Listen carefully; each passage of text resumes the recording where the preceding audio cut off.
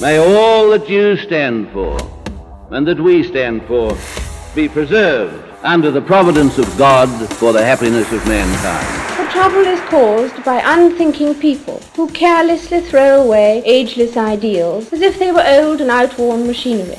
But it is the values of individual liberty, equality before the law and the supremacy of people over the state to which we can always with confidence return as a powerful and uniting force. Australia is not a secular country, it is a free country. State-enforced morality isn't the answer, by BARCLAY McCain. Another week, another litany of confected outrage attempts by the Queensland Labor government. The same bunch who refresh their Twitter feeds waiting for the next scandal and cry out in disgust when Conservative folks so much as breathe the wrong way are sadly in the driver's seat running our proud state into the ground. The schoolyard antics we saw in 7th grade are put on show regularly inside the current government, with many of the most serial offenders holding the most lucrative positions, only demonstrating the political currency of muckraking operative hacks in contemporary times. Many within their ranks aspire to the gold standard of mudslinging exemplified by Deputy Premier Stephen Miles, who opposition leader David Crisafulli labelled a wannabe attack dog and an indisputable embarrassment to Queensland, yet many fall short of his antics. A new contender who appears to be one of the rising stocks of the ALP is Minister for Youth Affairs Megan Scanlon. In her maiden speech, Scanlon claimed to value the contribution of all young people and actively purports to be a supporter of young folks in politics, often snapping selfies with members of the YMCA Queensland Youth Parliament.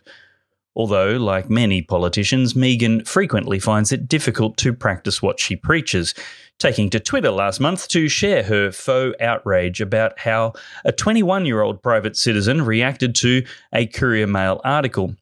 The Courier Mail poll prompted readers to pick a side on whether symbols of hate should be added to the state's vilification and hate crime laws.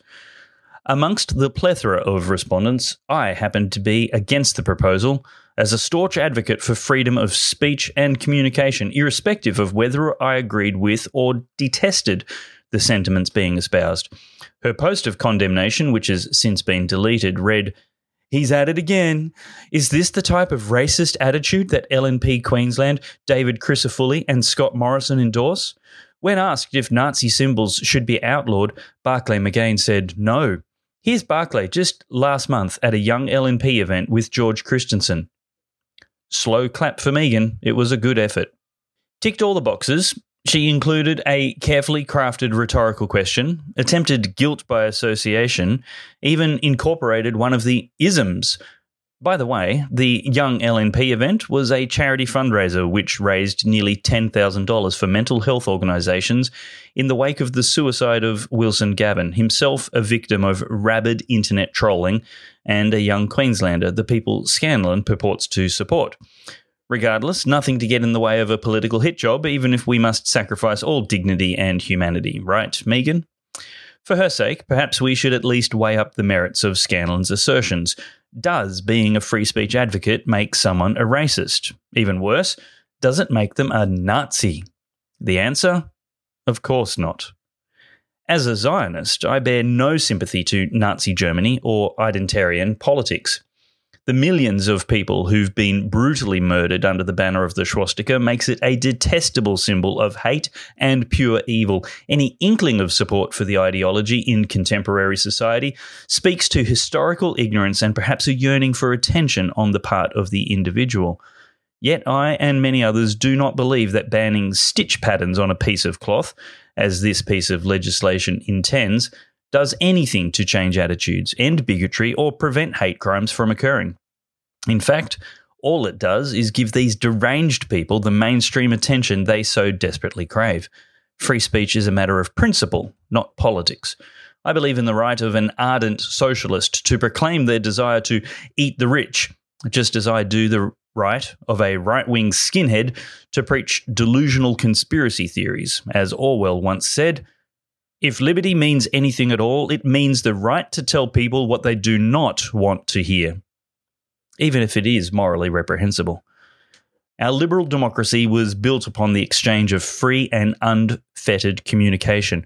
Whether it be Nazi Germany, Mao's China, or Castro's Cuba, the first step on the road to authoritarianism was impediments on free speech.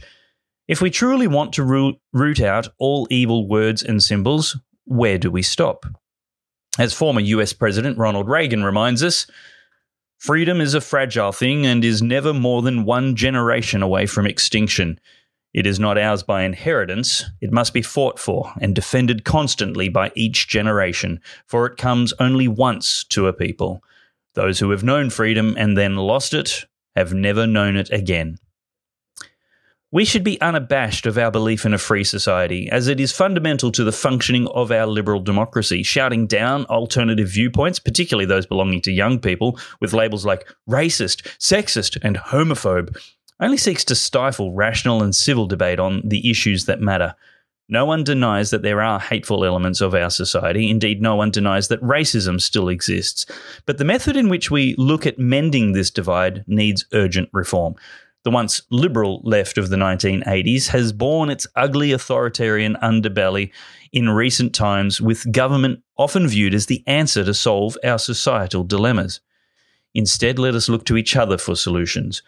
Whilst speech ought to be free from government sanction, it is not free from all consequences. The invisible hand of the free market, coupled with conscious consumers, allows people to express their condemnation via who they choose to associate with, who they bargain with or communicate with. A shopfront emblazoning hateful symbols in a typically competitive industry is bound to be boycotted, shunned, and eventually forced into bankruptcy. In it of itself, that is a beautiful thing. As of society, we didn't require government interference.